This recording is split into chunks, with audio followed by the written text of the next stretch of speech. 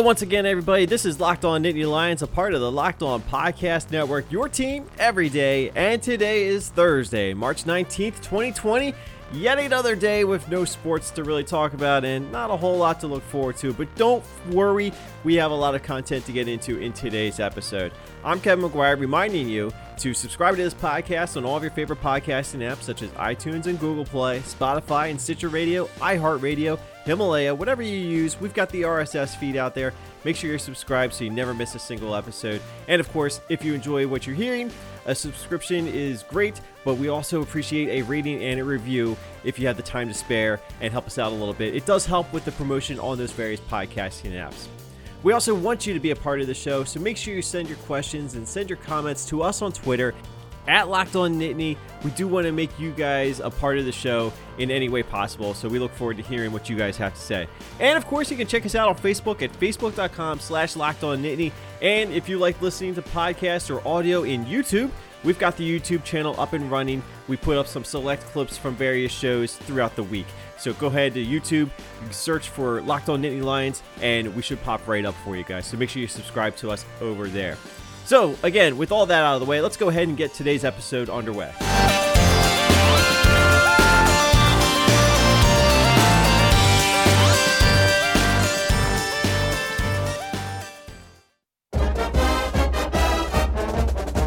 Before we get started with today's episode, I do want to take a quick moment just to say once again that I really do feel for anyone out there that's being placed in a little bit of an out of the ordinary situation, whether you're being forced to work from home or maybe you've been put off of work for the foreseeable future, if you're quarantined or anything like that. Hopefully you're not being affected directly by the virus, but obviously the way that things have been going around the world these days, it is tough sledding right now for a lot of people. So hopefully you're able to get through whatever you may be going through right now.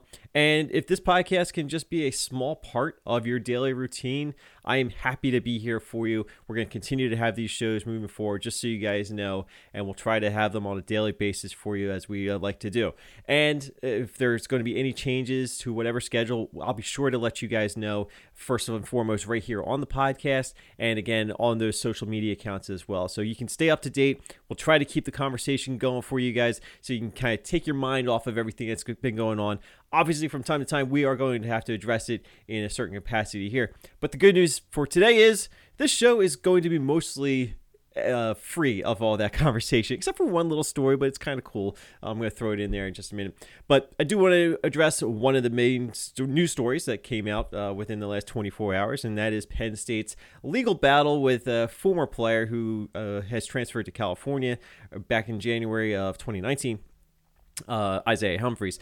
Penn State has now filed to dismiss a lawsuit that was filed in a federal court by the former player, alleging hazing and harassment, and the staff, and notably head coach James Franklin, allegedly ignoring those complaints before Isaiah Humphries transferred. So just to kind of refresh, and I'm not going to go into all the graphic detail about the alleged acts of hazing, but Isaiah Humphries, a former class 2018 player in Penn State's program, who has since transferred to Cal. Before he transferred to Cal, he says that he was being hazed and harassed by some of his teammates, and some of them were the younger teammates that were mentioned single-handedly, including Micah Parsons. And again, this is all alleged. I don't know what happened. I don't know what didn't happen. Just saying his lawsuit accused a handful of players, including Micah Parsons and Yetur Gross-Matos, and a number of other players, or a handful of other players, of acting inappropriately, saying inappropriate things, and he didn't feel comfortable about it, and he felt targeted by some of these alleged acts and criticisms, or whatever the case may be. And so Humphries claims that he went to James Franklin, went to other members of the coaching staff, and nobody within the football program opted to do anything that found some kind of resolution that I suppose was satisfiable in his viewpoint. Again, these are all alleged. This case was investigated by a couple departments within Penn State. Information was handed over to the Penn State police, who did an investigation, handed over the information from that investigation to the district attorney, and the district attorney opted not to follow through with pressing any charges. That doesn't necessarily mean that nothing happened, just that whatever evidence or whatever was found in those investigations wasn't enough to warrant moving forward with any kind of a criminal case or whatever the case may be. So Isaiah Humphries has taken this into a federal court, suing Penn State, accusing James Franklin and I forget the player's name off the top of my head, but taking Penn State to task for what he feels was an injustice. He says that this is part of the reason why or the main reason why he transferred from Penn State to California, where he currently is today.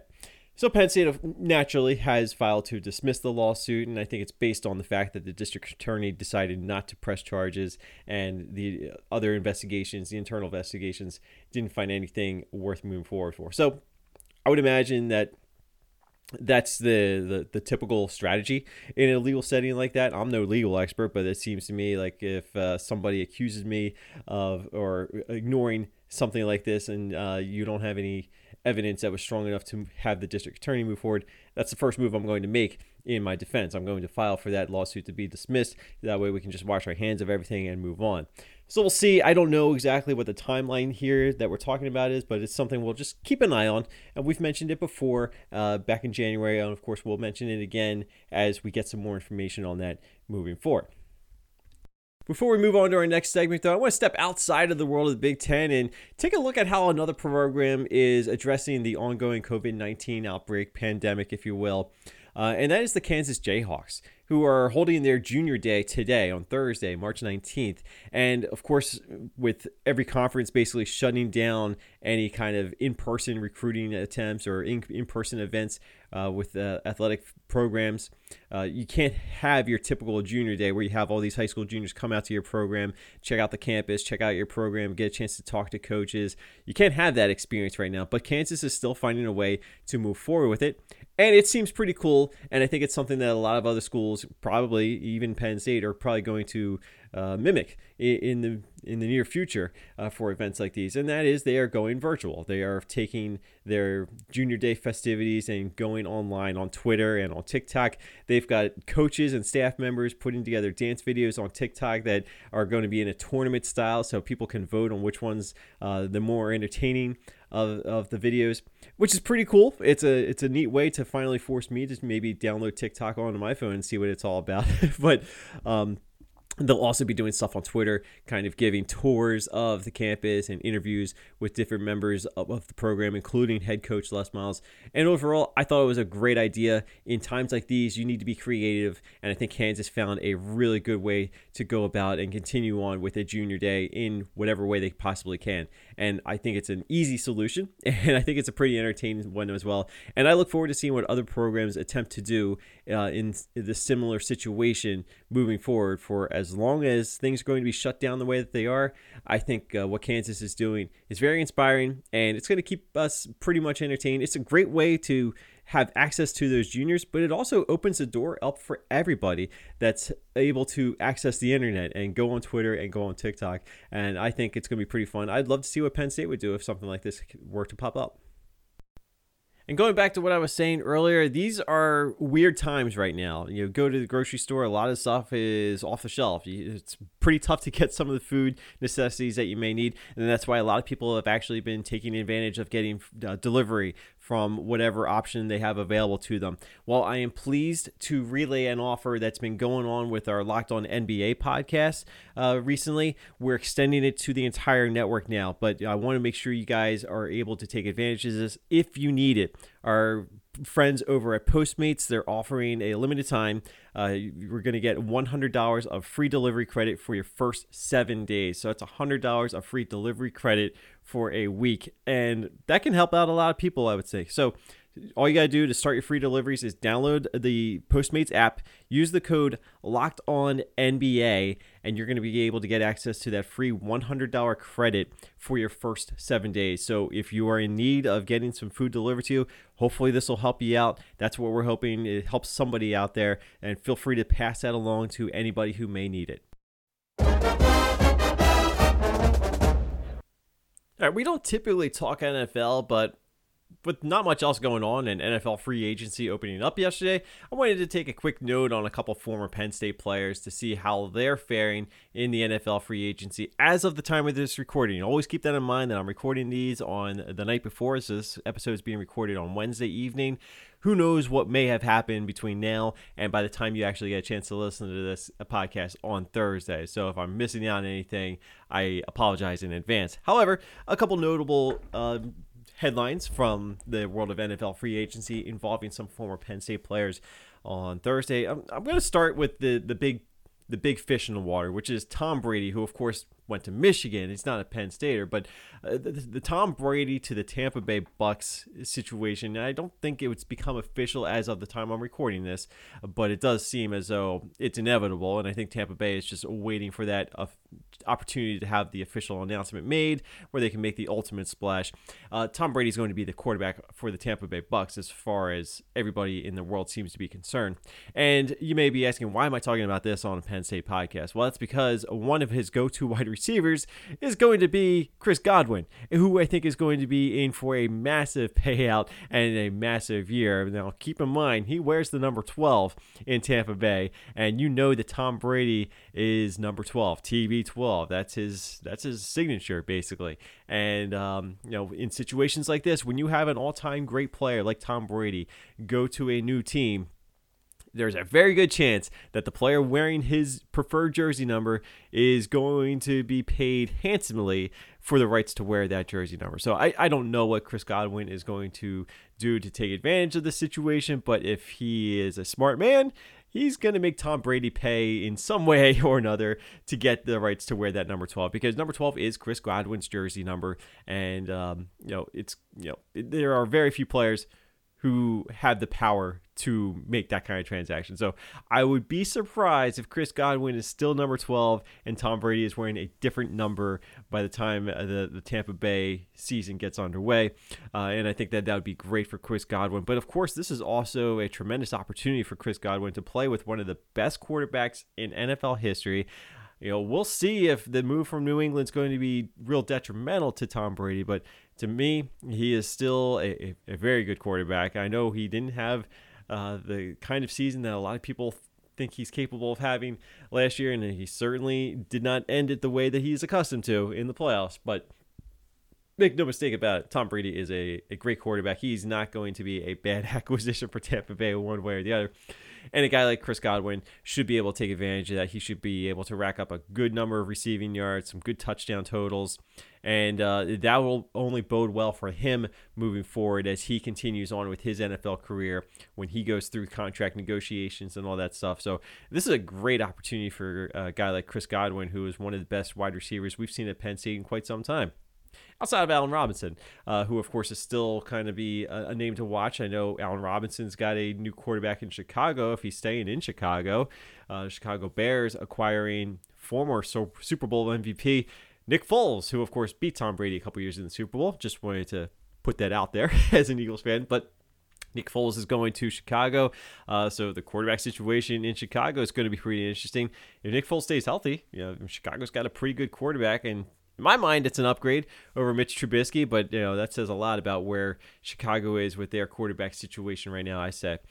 So we'll see what that means for Allen Robinson, assuming he's still a Bear by the time the season starts. Going back to Tampa Bay, though, Tampa Bay actually did let go of one player, and that was Carl Nassib, who was heading off to the Oakland Raiders. And that's in part because Tampa Bay decided to hang on with Jason Pierre-Paul, who, when he's healthy, he's still a very good defensive lineman. Not that Carl Nassib isn't, but he's making out pretty good out in, I think I said the Oakland Raiders, or if I did, I almost said the Oakland Raiders. That will be the Las Vegas Raiders, assuming that their stadium is ready, of course, by the time the NFL season is ready to kick off. And I would imagine the Raiders will be playing in Las Vegas. They're not going to be going back to Oakland. I think they've burned that bridge. But he's going to be a Raider, and that's a good opportunity for him to break in with a new team and establish himself there. And I think Oakland's going to be a pretty interesting team. It looks like they're getting Marcus Mariota too. So there's a lot of new faces coming into Oakland and some good pieces, some good potential for Oakland to not necessarily catch the Kansas City Chiefs, but certainly put together a team that I think John Gruden is hoping can make a playoff run, and certainly looks like they could be making some upgrades. So not a bad way to make your Las Vegas debut. Going back to the NFC, another former Penn Stater on the defensive side of the ball, Sean Lee. Sean Lee's going to stay with the Dallas Cowboys. The Cowboys, of course, are investing a lot of money into their offensive side of the football. Obviously, with the latest contract to Amari Cooper, wide receiver, and of course the Dak Prescott situation ongoing. There's a lot of money being invested on the offensive side, and with some question marks with that linebacker position, with Lander Vander Esch kind of recovering, and Jalen Smith still kind of bouncing back a little bit, trying to get back to full health. A guy like Sean Lee is going to be another really good veteran presence for the Cowboys, and it always seems like he's finding his way around the football. As an Eagles fan, I have seen way too much of Sean Lee the last couple of years, but good for him. I mean, he continues to have a very solid reputation in the NFL, team captain, and the Cowboys are going to need that because they're letting Jason Witten go, also coincidentally, to the Raiders. So I think a guy like Sean Lee is always going to be a good guy to have in your locker room. And if the linebacker situation was a little healthier for the Cowboys, maybe they do let Sean Lee move on and test the free agents waters a little bit more. But he's going to be back with the Cowboys, so that's a great spot for him. It's been very good for him. If Sean Lee stays healthy, of course, that's always the biggest question. He's been off and on as well as his health, but when he's healthy, I mean, he's always around the football. And again, as I said, as an Eagles fan, I've seen way too much of Sean Lee the last number of years, but hey, good for him. And, this isn't necessarily a player, but former head coach of the Penn State Nittany Lions, Bill O'Brien, continuing to create a stir with what he's doing now with the Houston Texans. Now, obviously, he's the head coach, but he's also the general manager. And I believe, correct me if I'm wrong, but I believe he is the only head coach who is holding the general manager title in the NFL at this time. And if that's the case, some of the decisions he's making are going to be a little bit scrutinized, a lot heavier, I should say. They obviously trading DeAndre Hopkins, one of the best wide receivers in the league, off to the Arizona Cardinals, and getting not quite as good of a return. I guess it depends on what you're looking for as far as your program building or your team building, your roster building. And Bill O'Brien is certainly taking on a lot of pressure, and I think it's a lot of unnecessary pressure. I think he needs to prove himself a little bit more at the NFL level before he can really carry this kind of a power trip, to say the least. But we all know that successful head coaches are going to have heavy influence on the general manager decisions. Bill O'Brien's just taking them all over. And hey, if it works out for Bob, that'd be fantastic. I want to see him succeed in the NFL, and I think he's got the quarterback, and I thought he had the wide receiver, and then he shipped him off to Arizona. So we'll see what happens with Bill O'Brien and the Houston Texans, but I think things are going to heat up a little bit for Coach Bob once things get rolling as they continue to unfold in free agency. We'll see what he and the Texans do the rest of the way. And one quick aside, it does look as though since the XFL has basically shut down now until 2021, the reports are that the NFL and the XFL are working to kind of make an arrangement so that players in the XFL are able to sign with the NFL. The XFL's got weird contracts that really limit how many opportunities you'll get a chance to sign with the NFL. But obviously with everything going on, they're being much more open and allowing players to do whatever's best for them. So it's going to hurt the XFL roster a little bit because they're going to lose some key players that we saw in the short time we saw the XFL. But it's going to be very curious to see what happens with some of these players going into the NFL. Some of them are going to get deals. There's no question about that. Of course, Matt McGloin, probably not looking all that great right now, seeing as he was the starter for the New York Guardians and got beat up and had some rough moments before being replaced at the quarterback position with the Guardians. So probably doesn't bode all that well for him. But now that the XFL rosters are free for NFL, or potentially going to be free for NFL free agency, that should be pretty interesting to see how that all plays out. And of course, the XFL is still planning on coming back in 2021. At least that's what they're saying right now. And honestly, I would love to see it. I would love to see the XFL come back. I enjoyed what I saw of it, and I hope it does come back for another year and a full year too. I don't want to see another half season, But obviously, with everything going on, every sport has been shut down, and that's not a great spot to be in for the XFL, as it risks potentially closing down a second spring football league in as many years without completing the season. Obviously, this situation is a lot different from what we saw with Christian Hackenberg's and the AFL or the AAF, whatever it was last year. That was a much different situation. XFL seems like it has some optimism for coming back next year, and I would love to see it. All right, we started up a little bit of a new spur of the moment segment that we're going to run with for the next how many episodes, where we're going to say something nice about another program and another head coach around the Big Ten. We started with yesterday's episode, taking a positive look at Scott Frost in Nebraska. Today, I'm going to stay in that division, and I'm going to talk about Minnesota and what the job that PJ Fleck has been doing. And I cannot say enough about what PJ Fleck has done at Minnesota in the short time that he has been there. And I thought of all the Big Ten programs that were in this conference, I thought Minnesota was the program where he could have the biggest impact, and the things that he does could carry over and lead to some success as far as building that program. And certainly he has done that. He has turned the Minnesota team into a team that is not just winning football games, but feeling confident winning football games and going out and becoming a team to reckon with in that Big Ten West division. Now, last year, things were looking really good for Minnesota, especially after that big home win against Penn State. And I still say to this day, that was a terrible spot for Penn State to walk into. As good as Penn State was at that point in the season, going on the road to Minnesota, who had the week off. It was the biggest game on their home schedule all season long, up to that point at least. And you knew that Minnesota was going to be fired up for that game, and they were. And they took advantage of that. They jumped over Penn State very early, and I cannot give enough credit to what PJ Fleck and Minnesota did. Yes, Penn State had some shortcomings. We're not going to get into that. However, a team like Minnesota had the players, had the key position players like wide receivers to take advantage of those shortcomings. And that to me is a sign of good coaching. And PJ Fleck is a good coach. I know he rubs a lot of people the wrong way. He's got a lot of energy, but to me, I like that. And I think, again, it doesn't work at every program, but it works at Minnesota. It worked for him at Western Michigan, and Minnesota was the one team in the Big Ten I thought it was going to be able to work almost seamlessly.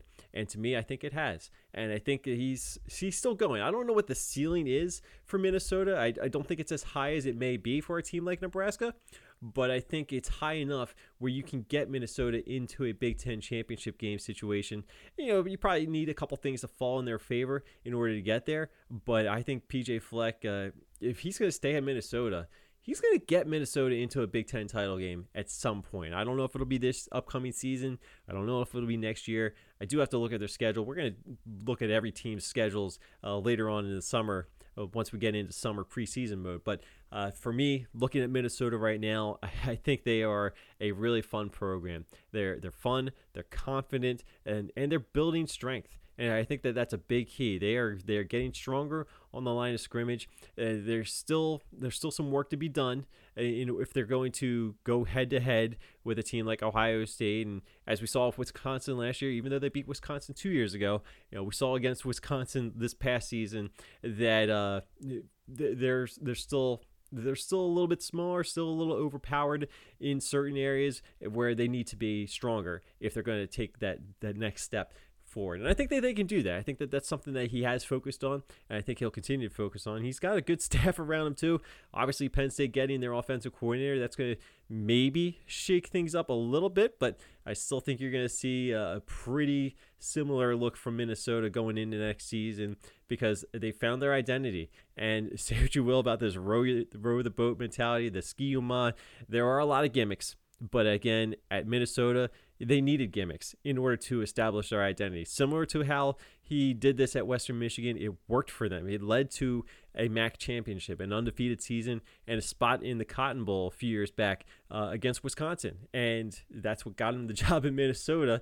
And now he's continuing to do a lot of the same things. He was able to bring over all of those identities with him that make him who he is. And maybe not everything is going to carry water moving forward, but I do think if he's going to stay in Minnesota, Minnesota's got a good one, and I hope he stays at Minnesota for a while. I don't know if he has another successful season, he could very well be on the radar for some other coaching opportunities from some schools that are going to be able to shell out. But you know what? Minnesota's got that Big Ten money too coming in, and that's always nice to have. You see a school like Purdue go all in on Jeff Brom, make him one of the highest paid coaches, second highest paid coach in the Big Ten.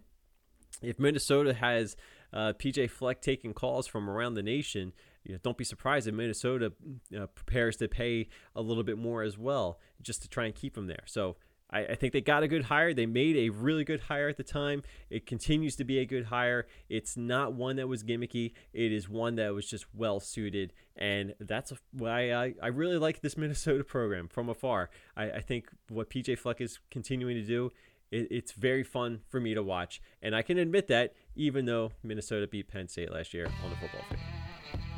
But that's going to do it for this episode, guys. I hope you enjoyed what you heard. I know we tried to cram in a good amount of content in this episode, and we're going to continue doing that moving forward. So hopefully, again, if you are in a situation where you're stranded, you're working from home, and you need something to kill the time, like some background noise, put me on your Alexa device. Say, Alexa, play Locked On Nittany Lions on Tuned In. You can load it up on all of your favorite podcasting apps such as iTunes and Google Play, Spotify, Stitcher, iHeartRadio. We're on Himalaya. We've got the RSS feed. And of course, you can follow us on Twitter at Locked On Nittany, and check us out on Facebook at facebook.com/Locked On Nittany.